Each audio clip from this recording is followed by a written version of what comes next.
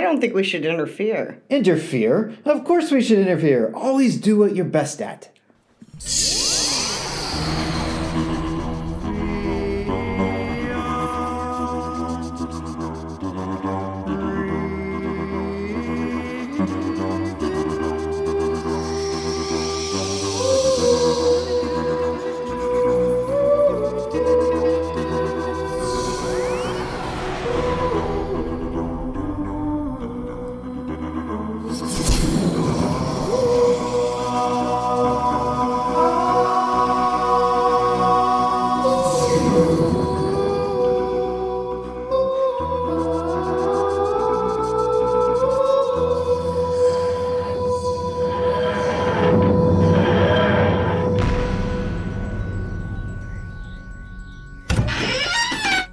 And welcome to the Whovian Review. I'm Michael. I'm Shelby. They've dubbed me Colin.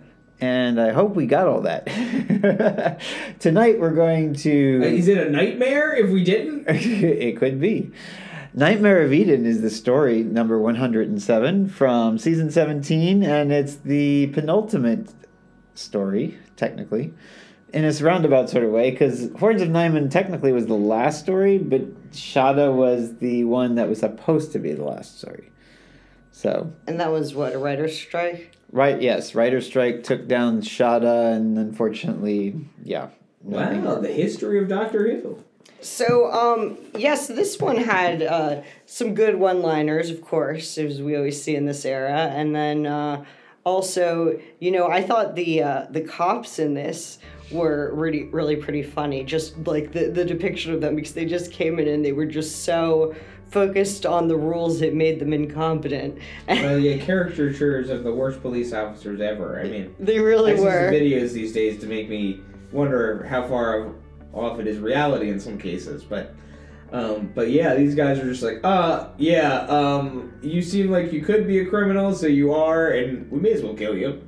Yeah, and then when they were told, oh, never mind, he's not a criminal, they're like, oh, okay then. Yeah, the judge, juries, executioners, all in one. I hope the future doesn't look that way. Well, I mean, this was definitely, commentary on the police and drug, trade and underground and everything. If you can call them police. Yeah, it was definitely, anti-police and anti-drug at the same time. Yeah. Well, it certainly seemed that way.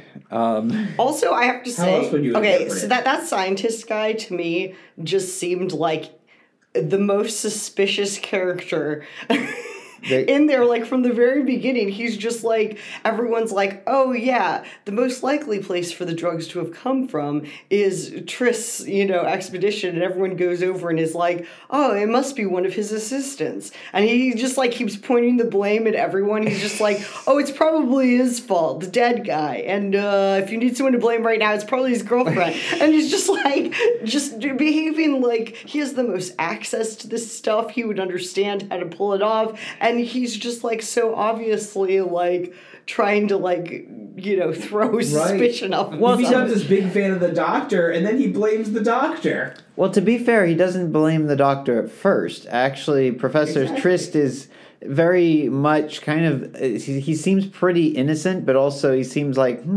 I wonder who could be doing it. It's almost like he becomes like the detective with the Doctor in the first episode or two. I don't know. I thought he was suspicious from the start. It's those glasses, man. The guy was the most suspicious was the first guy that we saw on screen. The one that happens like first mate. Yeah, the one who ends up getting slashed. I mean, he just seemed like, oh yeah, what? Who cares if we go off course? Yeah. Schedules. Well, nothing matters. And he did it all with the most evil grin on his face. And he has Vrax in his system, so that's why he doesn't really give a damn. He's just like, okay, whatever. I'm just gonna let these two ships crash and as long as I got my Vrax. But here's the thing, though, is that he wanted the two ships to collide because he was trying to get the captain of the other ship, Captain Rigg, on board so that he could actually come over and be part of the whole smuggling thing. I think he was also part of it. He was never really innocent. No, he wasn't. I don't think he was innocent. But even if he was innocent, man, he was really stupid. But yeah, it's unfortunate that it's not Captain Rigg. It was the other one. I think it was Officer Fisk, maybe. No, Officer Fisk was one of the cops. Oh, okay. I don't know, but we know who you're talking about. Well, yeah, name was Diamond. Demond? I don't know. Demond. Yeah, but at any rate, Captain Rigg was the guy that was basically the captain of the ship that was supposed to pilot it away and then ended up getting his drink spiked with some blacks in it too. I was like... Well, because someone was trying to dose Romana. Yes. Unfortunately, it went to the wrong person. You wanted to dose Romana? Not me personally. Good grief. I'm glad to see it on screen. Glad Romana didn't get dosed. Me as well. But Romana's still in the TARDIS, of course. What a lovely, addition, I would say. I still love the Time Lady presence in the mix, and Can't Be K9 is another tack on as well. K9's role in this was pretty spectacular, although he was limited in terms of some of the effect that he had on things. I mean, when he's in charge of the weapon towards not the weapon, but the energy beam that's supposed to help separate the ships. It's like, okay, how is K9 operating this thing? Well, he succeeds in his mission. He is still a very good boy. Yes, he is. I mean, yeah, he was able to pass through, the dimensional instability between the ships, and also, like, that one guy shot one of the, whatever they called, Morlocks? Mandrills? Mandrills. And, like, shot him, like, a gazillion times before he went down, and K9 had, like, one blast off, and it was down. K9 is always, like, a one-shot kill or a stun. No, I know. It was just, I felt like it was highlighting K9's, superior lasers. That's the one problem with K9, though, is that he is a very easy out for a lot of these things. If you've got a mandrill right about to do something to you, K9 will blast him. That's fine. No big deal. What do you guys think of the mandrills as a monster of the week? They were a bit cheesy, underwhelming. Yeah, very cheesy. Yeah, one of the first times that we saw one, it gets killed very quickly, and the doctor makes a point of being like, you can't get any more dead than this. And you can see the guy's just breathing from his back. Well, to be fair, it wasn't dead. It got back up again and started attacking him again. So I don't think that was... I think that was intentional. It was intentional that it wasn't truly dead, and the doctor should have known better. Regardless, just seeing the doctor look straight at it and making a point of such confidence when we visually were looking at the exact same thing and knew that it was not the case, doesn't lead a lot of credibility for our doctor. And I know there's some wackiness and some good, funny coincidence too. He's bending over at one point just as a mandrill's about to take his head off. Well, to be fair, to give the most generous interpretation of that scene, the doctor could have been lying to Romana, and because he was just looking at it and being like, that mandrill's going to be down for a while, and was like, don't worry about Romana, it's fine, he's dead. I think that interpretation. Romana was apprehensive for sure. Yeah, and I think you hit the nail on the head. I think that's exactly what was going on. Now, okay, so as a vessel for a highly addictive drug, I thought the mandrills were interesting. Well, also the fact that they are the drug themselves, which makes it even more interesting. It kind of a twist on the whole thing. And you don't realize this until one of them actually is killed. Yeah, and it also kind of, I don't know, it's like it's taking drug smuggling and, making it a little bit akin to, human trafficking. Because the drugs that they're smuggling are, in fact, living creatures. Granted, they're not humans, but... In a roundabout way, I guess you could say Stott was being smuggled through that crystal teleportation device where he was kind of stuck in the... Actually, I would say he... Yeah, I don't know if he was being smuggled so much as stowed away. I was playing on the words because obviously he wasn't really... Semantics. But I'm just... what did you all think of the love story that really wasn't a love story between Della and Stott? Sorry. Oh, there was a love story there? Well, he's her partner. They just talked about how they were, like, going out. They didn't really show anything. I didn't think there was... I mean, it wasn't much of a story. It was more like a love it was existence. Like an anecdote to me. I guess to be fair, she was... Excuse me. She was... Yeah, I mean, it bored me as well. She didn't know that he was still alive until like towards the end. So I guess that is partially the blame. Honestly, I think that the whole reason behind that being part of this story at all was so Trist would have a reasonable explanation to be able to be like, oh, well, it was the dead guy, so then maybe he gave it to his girlfriend, type of thing. Like, I felt like it moved the plot along. It, like, made that lie seem plausible. Yeah. Yeah, and it made their role, have somewhat of a purpose. But yeah, you could probably tell the story without it. But that's probably, some of the charm of the story, too. It was packed full of good moments, one from one next to the other. Even when it was just like a simple ship collision that might not be so simple. But, of course, pretty simple for the Doctor and a Time Lady to take care of. Yeah, I mean, actually, I thought that part was golden. That was great. It was. It was interesting, and it was just like, the space version of a fender bender that you think must happen, after enough travel in space and time, from vessel to vessel. Especially when one ship is actually dematerializing and rematerializing, where the other's just actually flying. Yeah. It kind of makes some sense. Against it, making sense is that there is a lot of space. Talking about ships flowing through. Talking about space and ships, though, I would have to put out a shout out to the special effects of this story. Despite the absolute horrible budget they had and some of the bad special effects on board the ships, the outer space scenes actually worked relatively well, and you get the idea of exactly what they meant by what they did. Honestly, I thought the interior of the ship was actually pretty well done. I mean, it was clearly low budget, but it was well designed and, I think well executed for the amount of money they must have put into it. I did feel bad for the actors at one point who were like having to pound on that door that like if they actually touched would definitely break. Fall down. Yeah.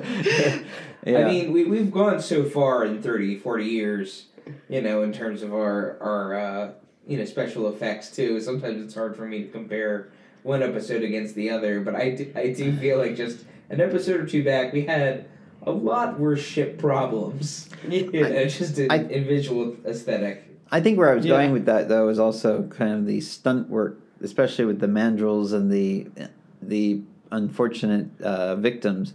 There really wasn't a whole lot of good choreography with regards, or direction, I should say, with regards to mandrels. It seemed like, the people inside the mandrel costumes couldn't really see what the heck they were doing. So they were trying to grab at whatever they could and do whatever they could to make it look realistic, even though it looked absolutely nothing like it should have. And B, I think they were probably so uncomfortable in those costumes to begin with that they were probably just dying to get out, and they probably didn't care enough to get it right. And C, the pants on it went like halfway down their thighs, so they were all kind of waddling in those costumes too. This is true. Yeah, and D, that's probably why we just saw their backs rising. Could they breathe in those things? I mean, it's a little concerning. Well, we saw the one that was laying down breathing, so they must be able to. Yeah, I mean, I would think he wouldn't have to breathe that hard that we'd see such a rise. I think that maybe it was a poor decision by like the director or the actor that like they wanted to make it clear to the audience that that thing was in fact not dead. Yeah, I think they were overdoing it so that they could show that yes, this thing was definitely not dead. It was a bad decision to Colin's point though. Oh yeah, no. Yeah, it just makes me think like, oh well, it's not implausible if that would be a set mistake, because it seems like something that I might be able to pick out in every other episode. Yeah, honestly, I was just assuming that it was just a production error until... It's just like, oh, that's what happens when you're in suits and you're filming all day long. Yeah. You can't expect this guy to hold his breath every time somebody might step over him. Yeah. What about those costumes that the passengers were wearing?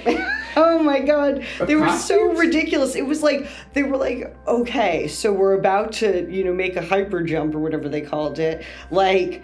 you must wear your protective gear. And these people are sitting in, like, these full reflective suits as if they're about to get a huge dose of radiation or something. And, like, their hands and their faces are exposed except for sunglasses. And it's like, what? No masks. And not to mention, it doesn't seem like anybody else on the ship is prepared in any similar manner. Yeah. Yeah, and it's although I mean, is it just some fun hazing trick that they do on paying customers? Well, we saw a lot of the same people over. I think one of the things that helps with this is that the costume hides who's in it, so they could reposition some of the people, but keep all the same people or all the same extras for every single compartment. Also, it's how that one guy was hiding. Yeah, it's also how they'll keep some of their them. money in their pocket by just telling people to bring in their gray sweatshirts and maybe we'll spray something shiny on you. Yeah, exactly. But then also the scene where the doctor's chasing the guy through all the compartments. Yeah. You're obviously going through the same exact compartment with all the same people. It's just that you can't really tell because they all look the same. So at least, of course, we mean they were all white. That's true. Oh boy. But yeah, Classic I mean, Doctor Who. it really didn't make sense. Within the story. No, I mean, why would they need protective gear if they're already on a spaceship that should be protecting them in the first place? Right. It's a really good question. If it can protect the crew. Well, yeah, that's true. The captain didn't have protective gear all over his head or goggles. And you think there'd just be a bunch of different power sources and other areas of the ship that might also need some protection? Yeah. Well, it's kind of like this. If you're not going to do it with the whole of an area, it's kind of like this shuttle. You need to protect a lot of other parts. It's kind of like that shuttle that the one guy that was coming back for the drugs got onto his shuttle, and then he had to plug in to get his oxygen. I've never seen any science fiction series. No, I mean, that guy was probably just on drugs. True. He didn't know what the hell was going on, and of course.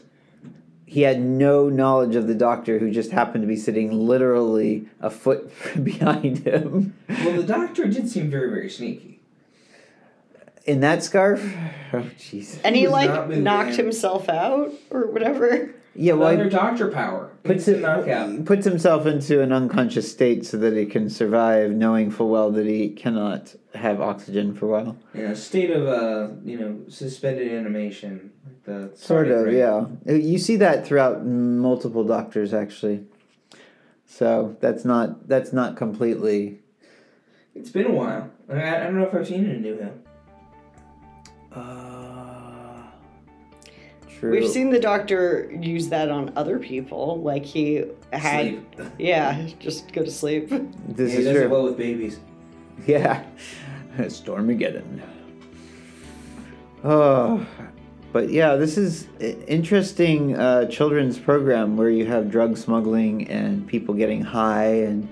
But I mean, it was definitely framed on a say no to drugs type thing. Oh yeah, no, I'm not saying that. So I think that actually the fact that children viewed it was probably a factor in why they decided to do that story. I mean, they were probably like, we need to tell the youth of our country that drugs are bad. Well, I mean, it's science fiction, so it's going to have these kind of bigger concepts that kids have to face anyway, and whether the children watch it or not, that's up to the parents. Yeah, if the fate of a species, was on the line, would you keep it if you also knew that might also bring into the world and keep in the world the most dangerous drug in existence?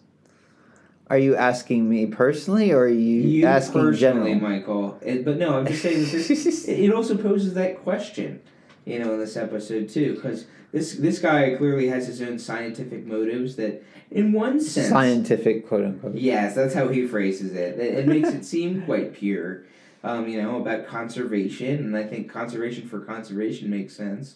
You never know what genetic diversity might yield in the future for some sort of great medical technology or. Unfortunately, he does have to kill them if he does decide to turn them into the drug.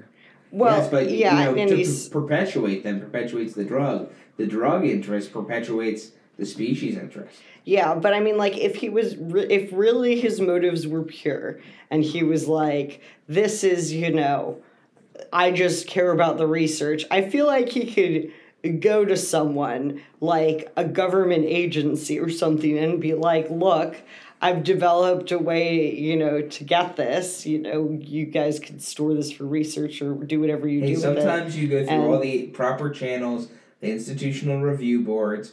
You chain yourself to the outside of the building in protest and activism. And then from there, if you're really passionate and a little bit crazy, you go into eco-terrorism. Well, okay, I mean, yeah, but this guy made it pretty clear that he, was just like, well, I needed to fund my research, and this was the easiest way. Yeah, he was definitely an ends just to find the means, And I love how to scheme, and he doesn't seem to be. I don't think he was afraid of profiteering. No, and I love how he asked the doctor at the end there. He's like, "Well, you're a fellow scientist. Certainly, you can understand me doing this." The doctor's just like, "Get out." Now, that was actually a great arc, because we do see that from time to time, because the doctor always gravitates towards the scientist, is always like, yay, and often overlooks flaws and clear signs of, betrayal, and every once in a while he comes back and bites him, and, here we see one of those, and, it always really, he feels so much extra worse about it because it was a scientist that, was the bad guy. Now, the CET machine actually was awesome. Was kind of cool, and it was a cool concept that these creatures could be living in it and then escaping from it, or that you could actually go into the machine itself and be unintentionally created, another relative dimension in space. Exactly. The only problem I had with it was when the doctor brings the mandrills back again, and there's that whole so-called fight sequence where the bushes are being thrown around, and the doctor comes out with half of his coat missing, and it's just like, why did they have to do that to that beautiful coat? I don't know.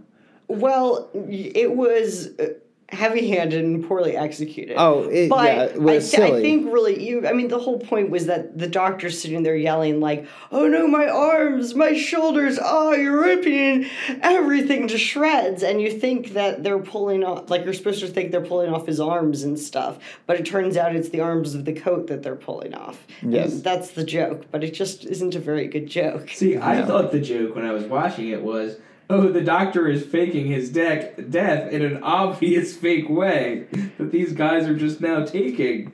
And then I was like, he's wandering out a little bit too quickly. Yeah, it was kind of weird.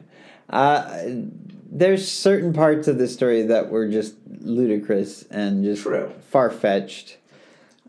I think that's on brand for the Doctor Who experience, though. To some degree, yes, but... I don't know. Lay it on me. What's the worst? I don't know. I think part of it is the whole idea of two ships occupying the same space. Mm-hmm. The whole idea here is that the Doctor, in multiple points throughout his life, actually persuades one half of something to coalesce with the other half of something, and it gets destroyed. If you've got two ships that collide together and are basically intertwined with each other because of time and space problems, you'd think that it'd be almost impossible to get those undone. I mean, it just logical physics would just kind of dictate that it's kind of done. In all the Bob Baker stories, I think it works out, right? I mean, I don't know. It just, the science in this one just seems to be a little thrown out the window. I mean, not the CET thing that could potentially be. Well, hang on. Doesn't this come back though? I mean, doesn't the space Titanic run into the TARDIS and? I mean, it's science fiction. Well, that's the TARDIS. Honestly, the melding of some matter to me makes a little bit more sense than, just creating other relative dimensions in space that you can store creatures. I mean, I guess you have a point. Into. You guys are right. You guys have a point. Actually, I thought that was very plausible. I mean, if what the cruise ship is doing is dematerializing, rematerializing somewhere, then it absolutely could rematerialize halfway through something.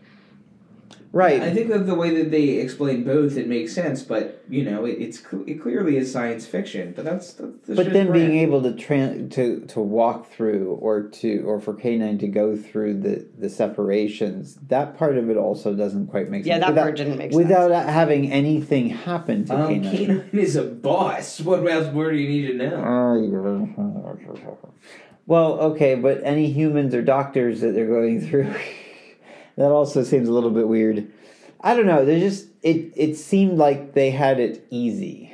Actually, I think what would make more sense is that there would be no problem crossing between the two because there was only a momentary disturbance, and now the ships are, actually linked and the disturbance is gone, so now they just have to recreate it. So they should be able to walk between one and the other. There's probably not a wall there. Yeah, and I like the simple scientific explanation is like, well, if you can get into this situation, and I don't know if it's scientific, but if you can get into the situation, you can recreate the circumstances and back out of it. Equations run in both directions. Yeah, I mean, and yeah, technically you can. It would just be difficult to know how to do that and to be able to do that. Always seems just like Time Lord power to me. Yeah, it does. It's just like, oh, we know some weird inextricable math that we're not going to explain, but it's just super intuitive. But I mean, this is also kind of in their wheelhouse. I mean, it's about a rematerialization error. Well, the Doctor also constructed that whatever it was relative dimensions in space. Yeah, that too. The Doctor got to tinker with whatever it was that he was constructing to separate, but it just seemed like he was just throwing little pieces of metal and little shoestrings and things together and just hoping that it would go okay. And it's just you're gonna rely on this. What's kind of I think wacky canonically about this? What? Is just how seemingly actually fairly easy it is to create other dimensions in space.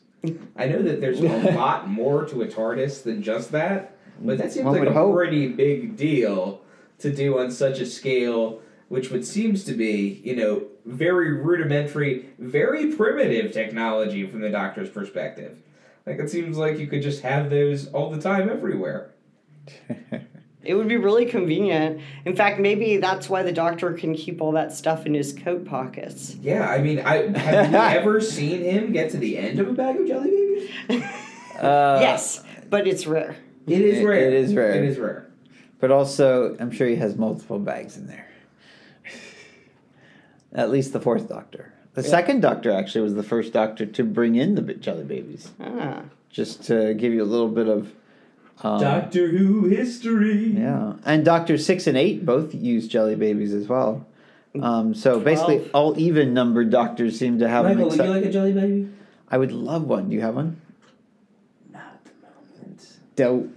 We used to keep them, on hand pretty regularly. I know. Shelby, every time she'd come over, would be like, would you like a jelly baby? And we're in the middle of the podcast, and here you can hear me munching on them.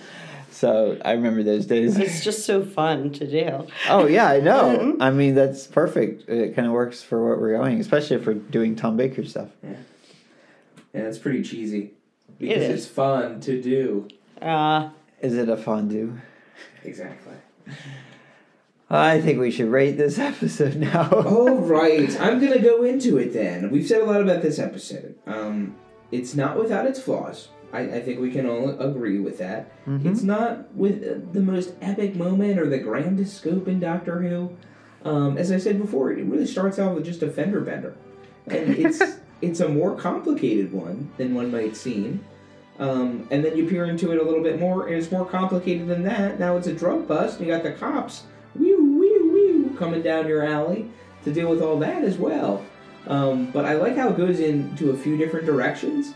I think it has really excellent pacing to the point that there might be a few extra elements here, but they add meaningfully for the plot and the story, even if it's just a little bit extra flavor and anecdote here and there. But I think it keeps attention to the point that we were debating whether or not to just do 2 episodes tonight, or to go on through to the whole 4, maybe not do any tonight. But after we did the first 2, we knew that we were all going to push through and go forward. So I think that says a lot in and of itself. Especially you, Colin. Yes, especially me. And I love, Romana in this era. I love the addition of K9 wherever he is. And, the Monster of the Week, while flawed, I think had some fun other potential and, another kind of philosophical bend to it as well. And good other, interesting characters that were unique in and of their own right. For me, this is a really solid episode. It's honestly nothing particularly special, but it's enjoyable. And, this is going to get a really solid 7 out of 10 for it. All right, yeah. I liked the science things in this. I thought it was kind of fun that, the one thing materialized inside of another, and that also ended up being part of the intrigue of the whole thing, and the creation of the relative dimension in space to host Eden and the other places was cool. I mean, it really was like the Doctor and Romana showing up into a situation in which they were like, we know everything, and it's reasonable for us to know everything. And I thought it was fun. To Colin's point, it was paced really well, which I feel like rarely happens in an episode where you're like in some sort of confined space, like a spaceship, and people are kind of running around. But in this one, it really worked. And yeah, there were a lot of flaws with it for sure. It was cheesy. If they had those costumes and special effects nowadays, I would obviously rate it a lot lower, but given what they could do at the time, got to be a little more forgiving on it. But relative ratings in space. Oh, yeah. Yeah, also, I just want to point out, and I know this isn't this episode, this is for the future, but when they pull out the stasis cubes for the 50th anniversary, the concept of Time Lord art, capturing a moment of space-time and putting it in a painting, and you're actually freezing a point in space. That seems like very similar type of technology. Yep. So it is kind of funny if you think about it in the context of, the characters of Dr. Romana would know this, and that could be what they're referring to, like, yeah, we just do this in school. Exactly. But anyways, this was pretty solid. Not the greatest. I am also going to give it a 7 out of 10. One thing I did forget to mention was the whole scene where, the whole point was that the lead cop investigating the doctor and thinking the doctor was completely guilty of all this drug smuggling. It took him 2 seconds to listen to Stott and change his mind 100% and have a full turnaround. And that seemed a little ridiculous to me. Oh, I thought that was great. I did. I thought that was a commentary on, the caricature of the I'm not saying thing. It wasn't. I'm just saying that was just like, please. At any rate. This is an eye roller. It is entertaining, very much similarly to The Creature from the Pit, and because it comes from this season, it doesn't surprise me that this story typically gets a bit of criticism and a bit of love as well.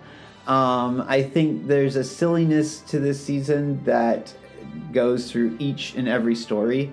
City of Death is definitely one of the silliest stories, even though it is one of the most compelling and one of the most overloved, maybe. In this case, Nightmare of Eden, I think it gets a little bit more adult, which is good, but at the same time, it still has a very kid-like, childlike element to it that just kind of captures your kind of inner child, just wants you to go with the doctor wherever he's going, and Romana and K9. And in this case, the doctor tries to take charge, and in typical Tom Baker style, at first he succeeds, but then he fails miserably with these god-awful police officers, and that's very unusual for Tom Baker to fail so miserably. So it's kind of fun to see the doctor do that. Was this hokey? Absolutely. Was this silly? Absolutely. Was the monster of the week ridiculous? Almost back to Patrick Troughton style monsters? Yes. I'm going to give this a 6 out of 10. I don't think quite deserves that 7. It's not as solid as, in my opinion, as you guys are making it out to be, but it is enjoyable. And so it's not nearly as bad as Creature from the Pit. And I do, this has a soft spot in my heart. I don't know why. It wasn't one of the last stories I ever saw of all of the classic Doctor Who. They were having fun with it. Yeah, it was just one of those things where I'm just like, I don't know. It's definitely, for me at least, it was one of the more memorable stories from the season. Yeah, I think, while there's a lot of, silliness to this, season, and it might be overt, I think it really has its place in a soft spot in my heart for classic Doctor Who, because oftentimes I'm feeling like in the classics, they take it very seriously, and they can't quite deliver on the message of how serious it is because of their limitations in, ways to tell stories, but I think more so just the technology involved and what they actually want to pull off and what they want to show and set design and the budgetary constraints that they have as well.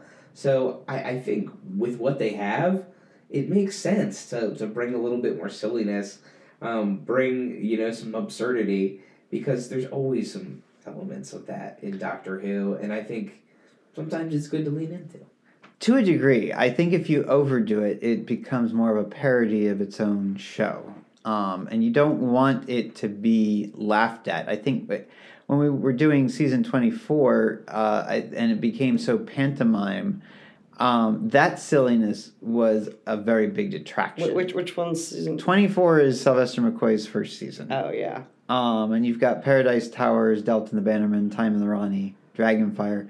None of those stories, in my opinion, quite have the quintessential seriousness that you need for Doctor Who, in the sense that it moves the story and makes it a little bit more plausible. I mean, yes, there's going to be a lot of silliness throughout Doctor Who, and there's definitely, the comedic factor is important to Doctor Who, and I think it always has been there. Even back to the William Hartnell days, there's definitely, there's some stories, even during the William Hartnell era, which are quite obvious that they're played for as funny. We already rated the Romans, which you have Barbara being chased by Nero the Emperor, all throughout 3 episodes. So it's like, okay, how can you get it any more silly than that?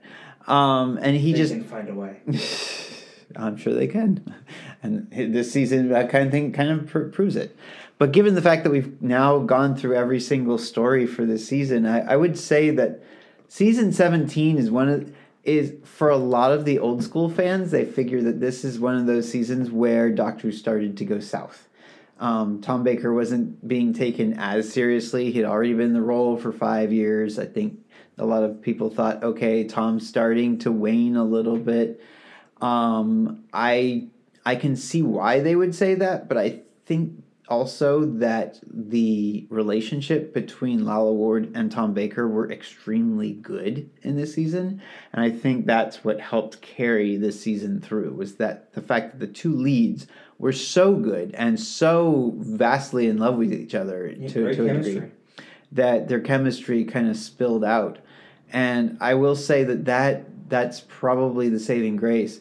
Also, I think there were some decent moments and really good one-liners, as you had pointed out, Shelby, especially including the one that we used at the beginning of this one. Some of the most classic quotes of all Doctor Who's history come from season 17. Yeah, I liked in this one also when they asked the Doctor his birthday, and he's like, I don't know, it's quite soon, probably. Yeah, exactly.